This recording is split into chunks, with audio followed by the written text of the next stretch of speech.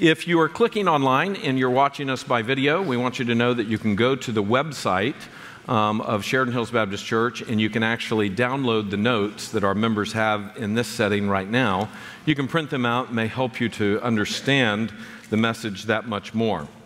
As well, I want you to know that the outlines or the messages are not only available through the Monday message in our website, but there are also messages available through a podcast. So if you go to our website, you can find information about our podcast or our app. We want you to be able to listen to the message, share the message, be able to reflect on the message as we go. We have come to this beautiful picture in Philippians of the Apostle Paul dealing with unity. Today, we come to don't grumble and argue, show Christ by unity. Now, it's very interesting. I would say, as best I can tell, about 10% of the people in this room don't deal very much with the issue of grumbling and disputing. I would say about 90% of the people in this room deal with grumbling and disputing. This is my own personal guess. I think about 90% of us deal with this as a common struggle, a common weakness. Now, this morning we're going to look at the passage that comes from Philippians about dealing with the Philippian church, but we're going to see that this principle isn't just about church life, though it's very much about church life, especially from this setting, but really the principle overflows out into every area of our life. This has to do with your marriage. This has to do with your family, your parenting. This has to do with your parents, kids, and your relationship to your parents. This also has to do with your work life. This has to do with your neighbors. This has to do with your extended family. This begins to play out into all the areas of our life, and maybe even when we're at Publix or at Target or, how about this, driving in South Florida traffic. Just this week, I struggled with grumbling. I struggled with grumbling when I went down to see my parents and heard about some of the shenanigans of the neighbors nearby. I was grumbling on behalf of my parents. I was grumbling when I drove through Miami traffic coming back on Thursday, seeking to be here to get here to a meeting. I sat down with people that were dealing with various issues of life that have brought about disputes and arguing. People that are struggling deeply with some of those things. I spoke with someone in ministry who their church is deeply struggling with grumbling and disputing and arguing. Now, if somebody is new to us this morning, they might think, wow, Sheridan Hills is dealing with grumbling. This sermon must be aimed at a few people in the church. We happen to be here for the first time, and he's preaching on grumbling. This church must have trouble that he's trying to deal with from the pulpit. Well, I would say to you 2 or 3 things. Number one, you'd have to go look and see that we study the Bible verse by verse as we go. So whatever comes up in the next passage, we just deal with it. And God is amazing in the way that he helps us with that and deals with all the touchy subjects that come up in the passage, so we have to deal with them. There are some churches that avoid tough subjects, avoid tough theologies, avoid tough standards, and so they want to avoid those, and so they don't preach through the Bible. Verse by verse. We do, and so God just brings up whatever he wants whenever we need it. The second thing I would say about that is the pastors in this church do not hide behind the pulpit when it comes to dealing with issues. In fact, we would much rather deal with things when they come up on a personal basis. We believe that that's more redemptive than being passive-aggressive from the pulpit.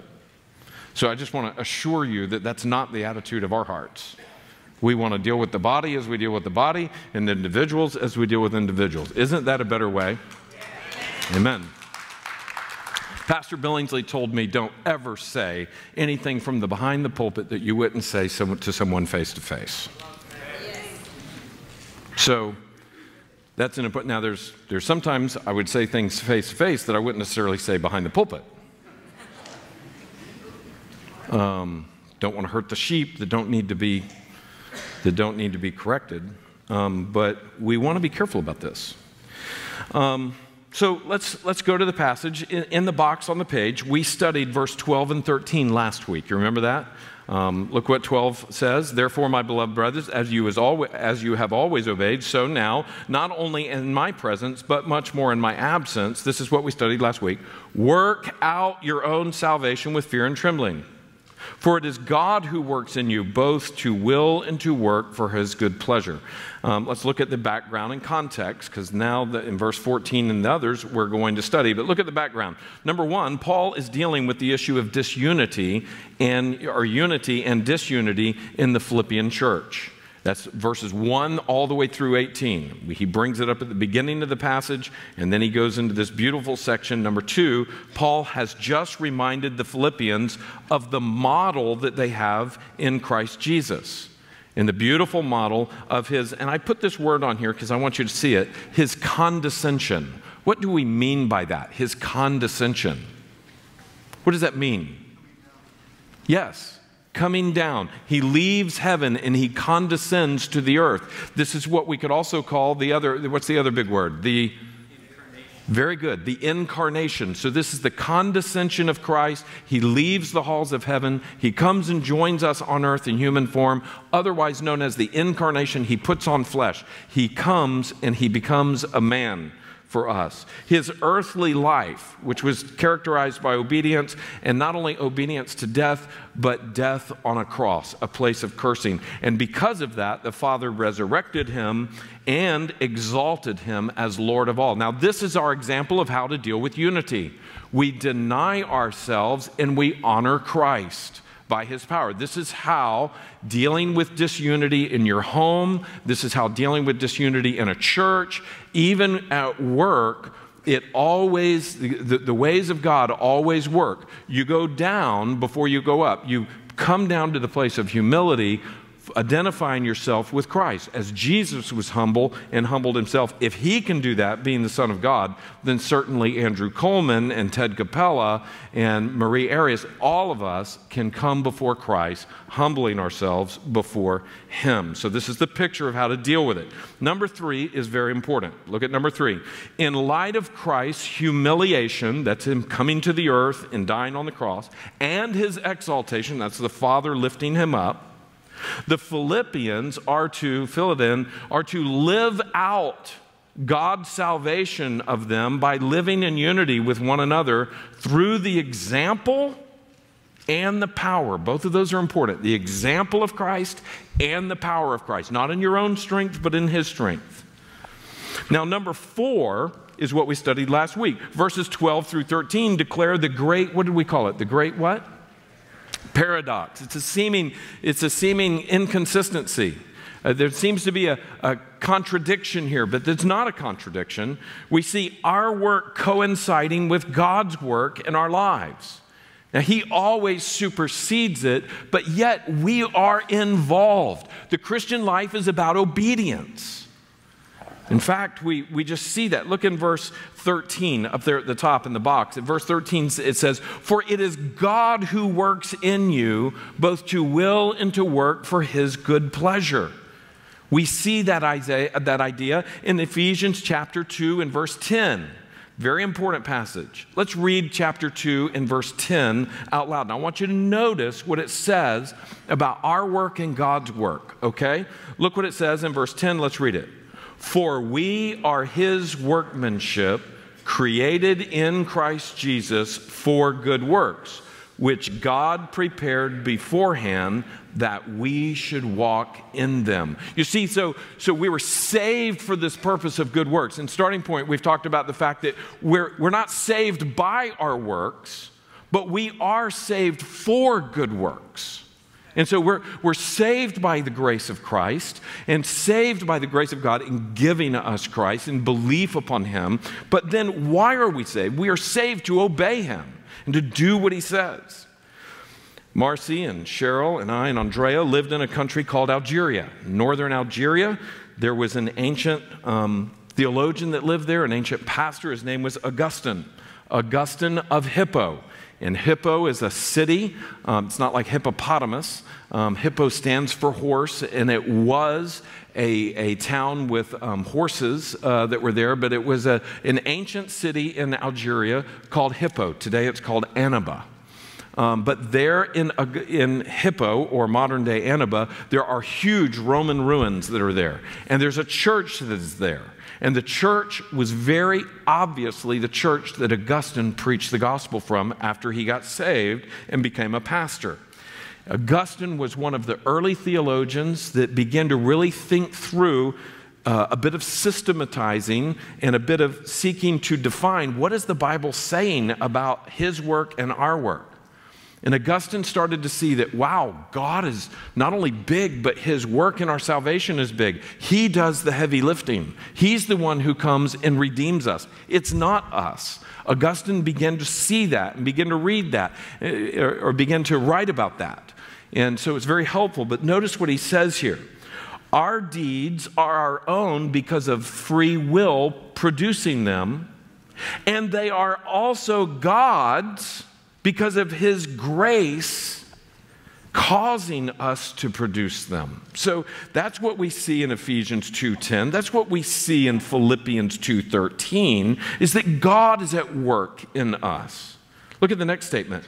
God makes us do what he pleases by making us desire what we otherwise would not desire. What he's saying is if God hadn't come and saved you, if God hadn't come and done a work in you, you would have never desired him. And you would have never desired his righteousness. And you would have never desired to honor him. Augustine sees that rightly throughout the scripture, that it's God at work in you. You see, while we were still helpless, Christ died for us.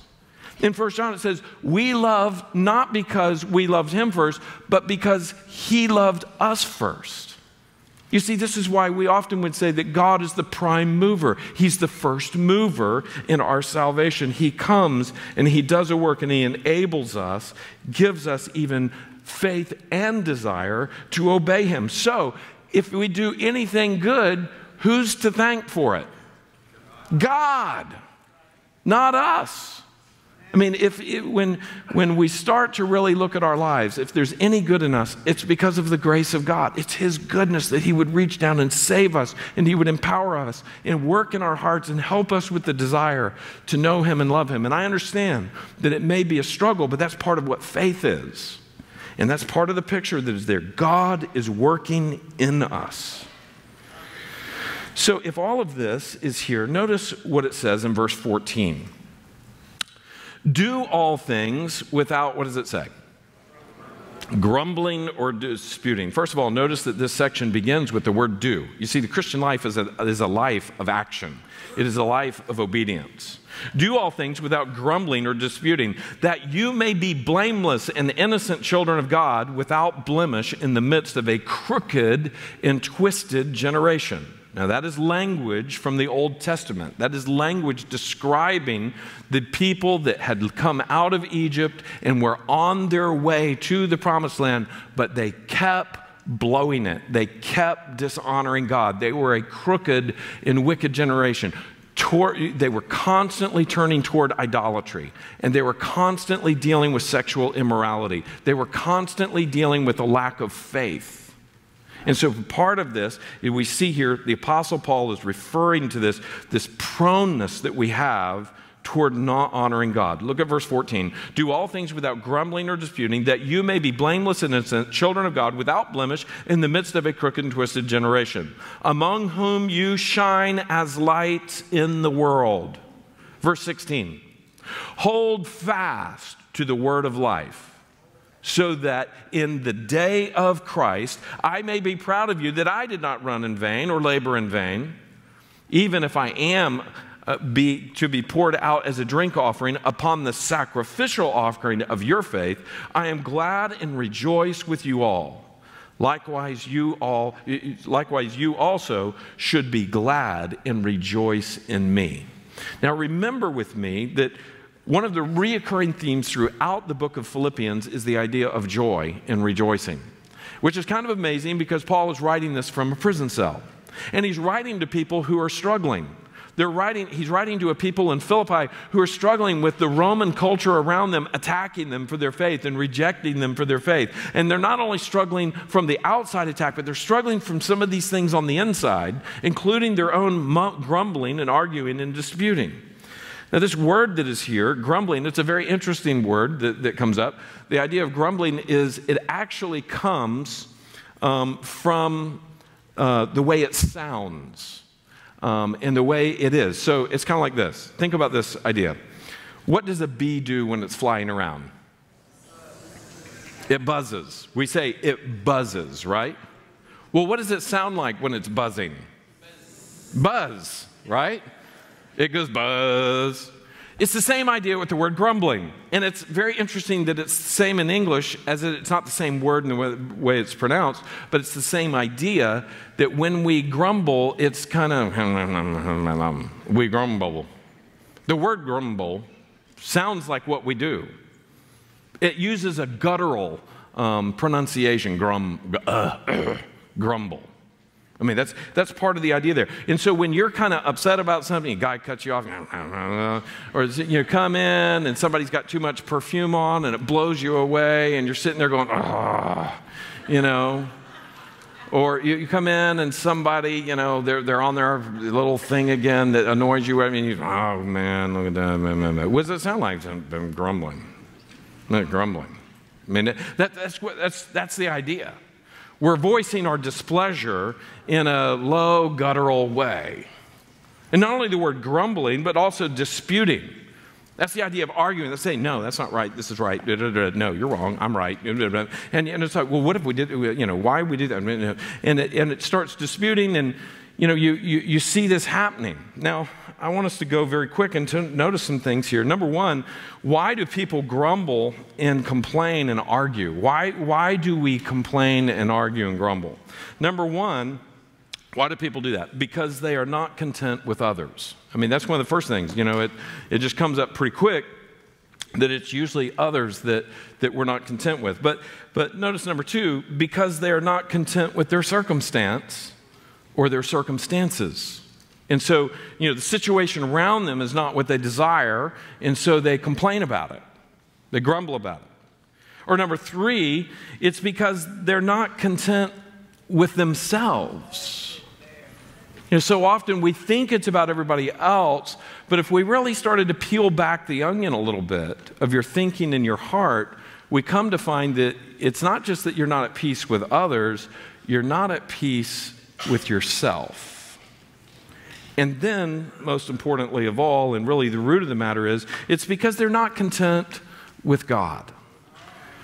That God is not the supreme, ruling and reigning, all-satisfying portion of their heart. There's all these other areas of their heart that God is just not enough for their heart. They have not, by faith, made him enough of their heart. And so this all flows into, all of this results in selfishness. Fill that in. It comes into a self-centeredness, a selfishness by which we can be. And I've listed 3 ways in which we can describe this. I knew there wasn't room for me to leave the blank, so I went ahead and filled it in. What's the first one there that selfishness can look like? Loud and proud. That's usually what we think of. It's this is what I think, or that's dumb. Why are we doing that? Or why did you do that? Or, it's the loud and proud. When I was in 6th grade, after school was over, I'll never forget, they were talking about the fact that we were going to go across the street and everything else, but this time we were going to go this way instead of that way or whatever. And I remember just standing up and said, well, Mr. Ham, I will have my say on this. And he said, Andrew Coleman, that's 2 demerits.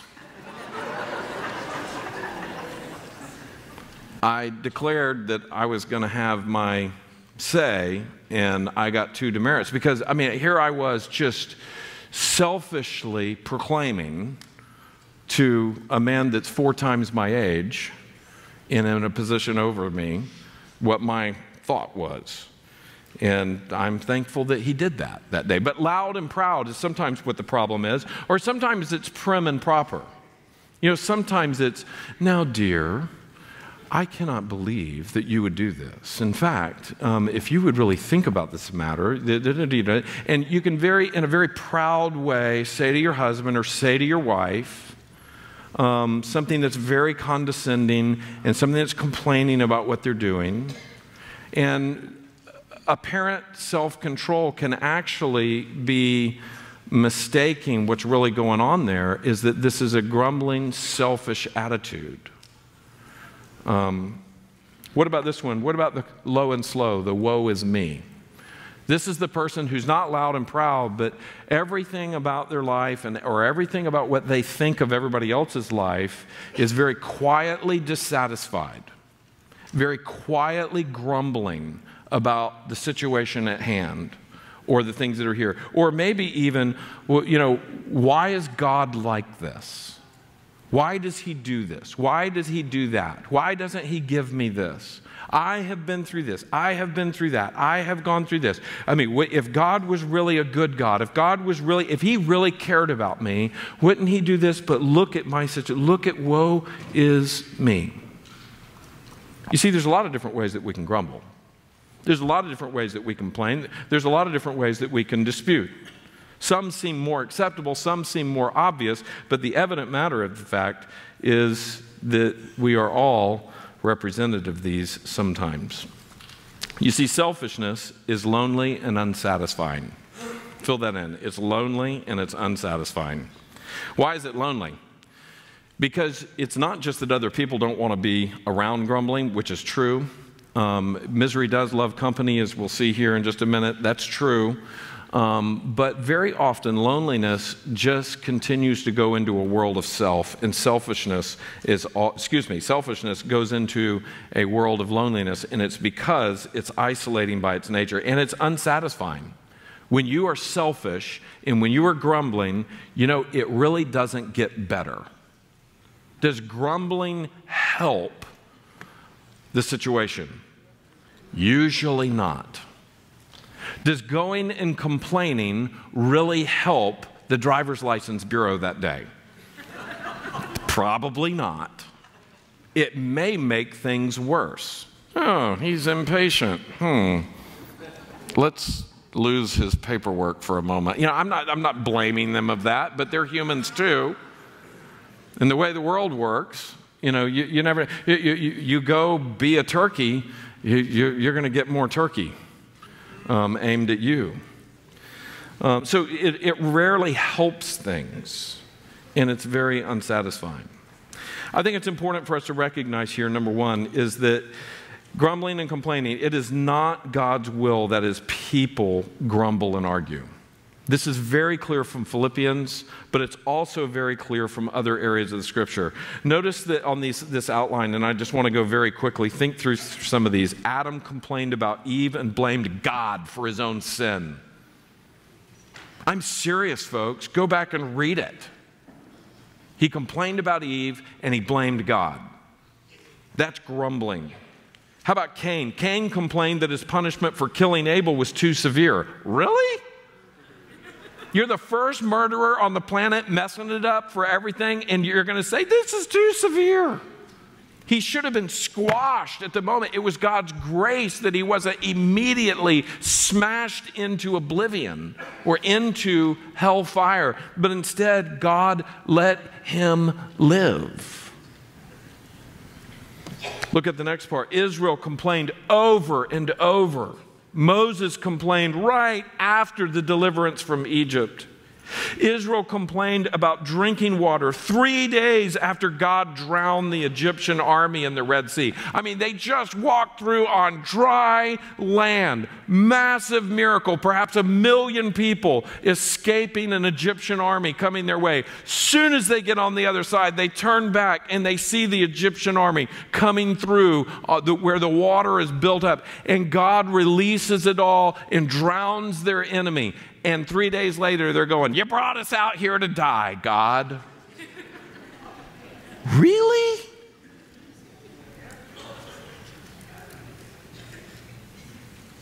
Israel complained about a supposed lack of food a few days later. And then when God gave them the food, they didn't like it after a while. And go read Exodus 16. The Lord became angry with this, and the Lord brought massive judgment and wiped out thousands of them. The ground opens up and eats them because of their complaining to God. They get to the promised land and they send spies into the promised land. And all but 2 of the spies come back and they complain that they couldn't take the land that God had promised. They were grumbling and complaining. Israel constantly complained against the Lord after all he had done. Look at the screen in front of you and look at Psalm 78. Look at Psalm 78. It says, how often they rebelled against him in the wilderness and grieved him in the desert. They tested God again and again and provoked the Holy One of Israel. You can go on and read the rest of that to verse 50. You ought to do that this afternoon and see how he outlines everything that happened as God was delivering them, and it was never good enough. Look at Psalm 106, verse 24. Then they despised the pleasant land. Imagine that. They despised the pleasant land, having no faith in his promise. They murmured. They grumbled. Same word, murmur, murmur, murmur. That's the idea. That's the word. They murmured in their tents and did not obey the voice of the Lord. Therefore, he raised his hand and swore to them that he would make them fall in the wilderness. You see, as God deals with this, he comes and he also deals with it in the New Testament. The New Testament constantly calls God's people not to be grumbling complainers. In fact, he promises, fill it in up there at the top, he will judge it. He will judge our grumbling. Notice in 1 Corinthians chapter 10, and this is on the second side that is there. In 1 Corinthians chapter 10, this is about the Israelites in the wilderness, but it's written to the New Testament church. It's written to a church in Corinth. The church in Corinth had a lot of behavior problems. They had a lot of attitude problems. And the Apostle Paul is dealing with it. And look at verse 8, similar to what we were discussing earlier in our service today. But he says in verse 8, we must not indulge in sexual immorality as some of them did. And 23,000 fell in a single day. Talking about the nation of Israel and all of their disobedience. Look at verse 9. We must not put Christ to the test as some of them did and were destroyed by serpents. And I've underlined it here, verse 10. Nor grumble as some of them did and were destroyed by the destroyer. The idea is God used an angel to come and wipe a bunch of them out. Verse 11, underline this. Now these things happened to them as an example, but they were written down for our instruction, on whom the end of the ages has come. So here, this applies to us. This applies to our lives. We see that judgment will come for this. James 5 verse 9 says, do not grumble against one another, brothers, so that you may not be judged. Can you underline that? So that you may not be judged. And he says, for behold, the judge is standing at the door. You see, when you grumble and you complain and you murmur in this way against your brothers and sisters in Christ, the Lord Jesus is hearing that. And the Lord Jesus is going to deal with that. And there is coming a day when we will be judged according to God's rewards. And there are going to be, I believe, rewards that could have been given, but because of our attitude and because of our lack of action, they will not be. Notice here, why is this such a big deal? Now here, number 2 is really important. Why is this issue of grumbling and complaining such a big deal? You see, we're tempted to think it's not a big deal. We're tempted to think, oh, it's just about grumbling. It's just about, he does that, she does that, I do that. It's just about, it's no big deal. No, this is a very big deal to God. I mean, God opens up the ground and swallows some people numerous times. And there's blessings that are lost. Look at number 2. All grumbling and complaining is ultimately against God. This is against God because it indicates a lack of faith in Him. You say, but Pastor, I'm actually grumbling about my husband, or I'm actually grumbling about my wife, or I'm actually grumbling about my kid. And this is where I'm complaining and I'm having trouble. But the Lord is saying, trust me with this. Walk with me. Let me control your urge to be frustrated. Let me show you how to deny self and pray and look to me and look with faith even toward those that are around you, instead of staying in your place of grumbling. Now, the Apostle Paul is dealing with this in the life of the church. You see, it indicates, it's against God, and it indicates a lack of faith in Him. Notice Philippians chapter 4, and this is on the screen in front of you as well. Look at Philippians chapter 4. The Apostle Paul is saying this in just 2 chapters away. He says, not that I'm speaking of being in need, for I have learned in whatever situation I am to what? To be content. I know how to be brought low, and I know how to abound. In any and every circumstance, I have learned the secret of facing plenty and hunger. Wow. Abundance and need. I can do all things through Him who strengthens me. Now, friends, that passage that we have in our bathroom or in our living room or somewhere that's all over Christendom, I can do all things through strengthens Him, is really talking about suffering. The picture of that is primarily about remaining faithful to God in the midst of the things that we don't like. And so, are we trusting in Him? Very quickly, number 3, grumbling and complaining and arguing destroys our witness to the world. So it's not only against God, but it destroys our witness to the world. And that's what a lot of this passage is about. This passage is talking about us being lights to shine in the midst of a crooked generation. The picture is that if we are shining the light of who Jesus is, and that if our attitude is a different attitude than the world's, then they look to us and see something different. But why is this a problem to the witness of the world? Because of this. God is a God of unity and right relationship. He is a God of unity. When we grumble against one another, we're going against Him. You see, it's who He is. It's what He desires. The second part there is, in His grace, God is a reconciler.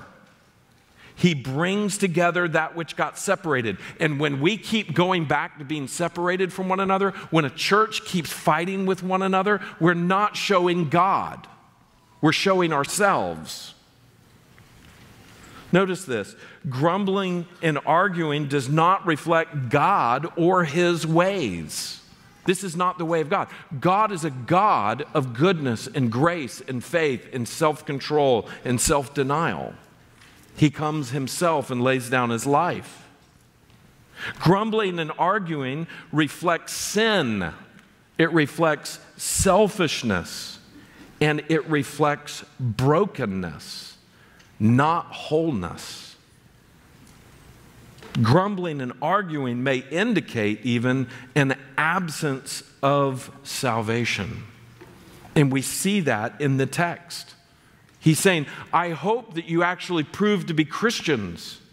And the idea is that you're just fighting with one another. If you're just grumbling as a church constantly, it may show that you're not Christians. You don't have the reconciler in charge. Now, that's a serious thing to think about, not only for a church, but also for individuals. And the Bible has a lot of things that cause us to think about, am I acting like a saved person? There's two options here. You can either be shown to it would reveal that you actually need to be saved, that you actually need to come to faith in Christ. And you look at your life and you go, man, this is what God's Word says, and this isn't me. My life is characterized by something different. Or it might be that you are saved and you're still recognizing, well, I need to step over into strong obedience in this. I need to let that go because that's not who Christ is. That's not who God is. And so this picture that it destroys our witness to the world. When they look at us and we're all fighting, they look at us and they go, you know, I got that at home and I've got that at work. I don't need it at some optional thing called church. It's a tremendously bad witness when Christians are at odds with one another. This is one of the reasons the church needs to protect its unity and the attitude of its unity. It has our witness. And that's number 4. Notice this. Unity and humble cooperation shows off God's reconciling grace and power. When a bunch of people are together and they get along with one another, they cooperate and they love each other, what it shouts is, God is here. God has changed their hearts. God has given them the vision and the strength and the way to not declare their own rights all the time and their own thoughts and their own wants all the time, but now they're thinking about others. And they realize that the world doesn't revolve around them. You see, this shouts that God is here. You see, unity, fill this in, unity requires a power we don't possess within our flesh. Our flesh continually turns back to itself ultimately in some way or another over and over and over again. But the way of Christ, notice this, the power we lack in ourselves is the power of God's transforming love. He comes and He changes who we are. He comes and He works in who we are. There's no doubt that people without God have different levels of this naturally in the common grace of their life. There's some people that are far more hostile, and there are some people that are far more gracious. But ultimately, every person that comes to God is in desperate need of His transforming power. Notice number 3 here, or the third one that's here. When Christ makes us His own, we are given His humility, power, and love. When Christ makes us His own, we are given this. Romans 5:5 simply says this, that the love of God has been poured out within our hearts through the Holy Spirit who's given to us. God has poured it out to us. Notice the next part here. When the world sees that we truly love each other, then they know we are His. You say, do they really? Well, I can't argue with Jesus, because Jesus is the one who said that. When the world sees that we love each other, they're going to know that we are His. Do we truly love one another? Look at the verse on the screen that's in front of you. And this is John 13, 34 and 35. And He says in 34, this is my commandment, that you love one another. And then in verse 35, this is what He says. Let's read it out loud together. Verse 35 says what? By this all men will know you are my disciples, that you love one another. That's how they know that we are His. Now, if we don't love one another, they say, what's special about them? Because that's what we got everywhere. But when we really love and care for one another, and then when they see us not only care for one another, but it spills over into caring for them, they go, these people are different. So this is God's reconciling power and His grace that gets shown off to the world when we love one another. Now this text, I just want to read it up there in look at this, verse 14 at the top. He says, and let's read it again. Look what he says. Do all things without grumbling and disputing, verse 15, that you may be blameless and innocent, children of God, without blemish in the midst of a crooked and twisted generation, among whom you shine as lights in the world. See, it's a witness. Holding fast to the word of life, so that in the day of Christ I may be proud that I did not run in vain or labor in vain. He said, you're going to be there and you're going to be rewarded. And it was part of, my preaching of the gospel to you. I'm going to be able to look and say, look at that, glory to God, glory to God. The Philippians made it, and the Philippians honored the Lord. That's what he's going after. Verse 17, even if I am to be poured out as a drink offering upon the sacrificial offering of your faith, I am glad and rejoice with you all. Likewise, you also should be glad and rejoice with me. Number one, here are the reasons to stop grumbling. Letter A is the first one. Here's the reason. It's for believers' own sakes. And that's what we see in verse 15, that you would be blameless and innocent, children of God without a blemish. See, when you're complaining, you're not blameless and innocent. You are not trusting God, and you may be hurting the people around you. Not only for your own sake, but how about letter B? for the sake of non-believers or the unsaved, whichever one you choose, that's fine. People who have not been saved. You see, we shine as lights in the world. That's a good reason to stop grumbling, whether you're loud and proud or whether you're meek and low, or whether you're real polished in your grumbling. The picture is this, is that we want to show Christ. So for your own sake, for unbelievers' sake, and letter C, for the sake of your pastors. We see that in verse 16. In verse 16 he says, holding fast to the word of life, so that in the day of Christ I may be proud that I did not run and labor in vain. Friends, listen. It is incredibly encouraging to pastors who are seeking to preach and lead a congregation to look to God and grow in God when the church actually puts into practice what God's word is saying. If a church hears the word preached and continues to ignore it and continues to have trouble and continues to just hate one another and there's envy and strife and sensuality, that's very discouraging to a pastor. It's very discouraging to the prophets of the Old Testament, and it's very discouraging to the preachers of the New Testament. And for the last 2,000 years, when people have a hard heart, a stiff neck, and they don't listen and they're not changed. But we see in Hebrews 13, verse 17, when you do what the Word says, a pastor pastors with joy. And listen to this, and you do well. When you bring your tongue, bring your heart before the Lord, when you obey what He has said, a pastor is encouraged and you do well. So as we look at Philippians, may we say, this word is for us. Now, I want to say to you, I praise God that our church is unified. I praise God that there's not grumbling and mumbling. I praise God that the vast majority of you do very well with this, especially when we are together, but in the context of the church. Like me, maybe many of you grumble sometimes. But God has called us to have faith in Him and to trust in Him. And you know, there'll come times when there's difficulties that hit us, and we need to remember the word that is preached without grumbling, without disputing, without arguing. Would you stand together as we end our time in the Word?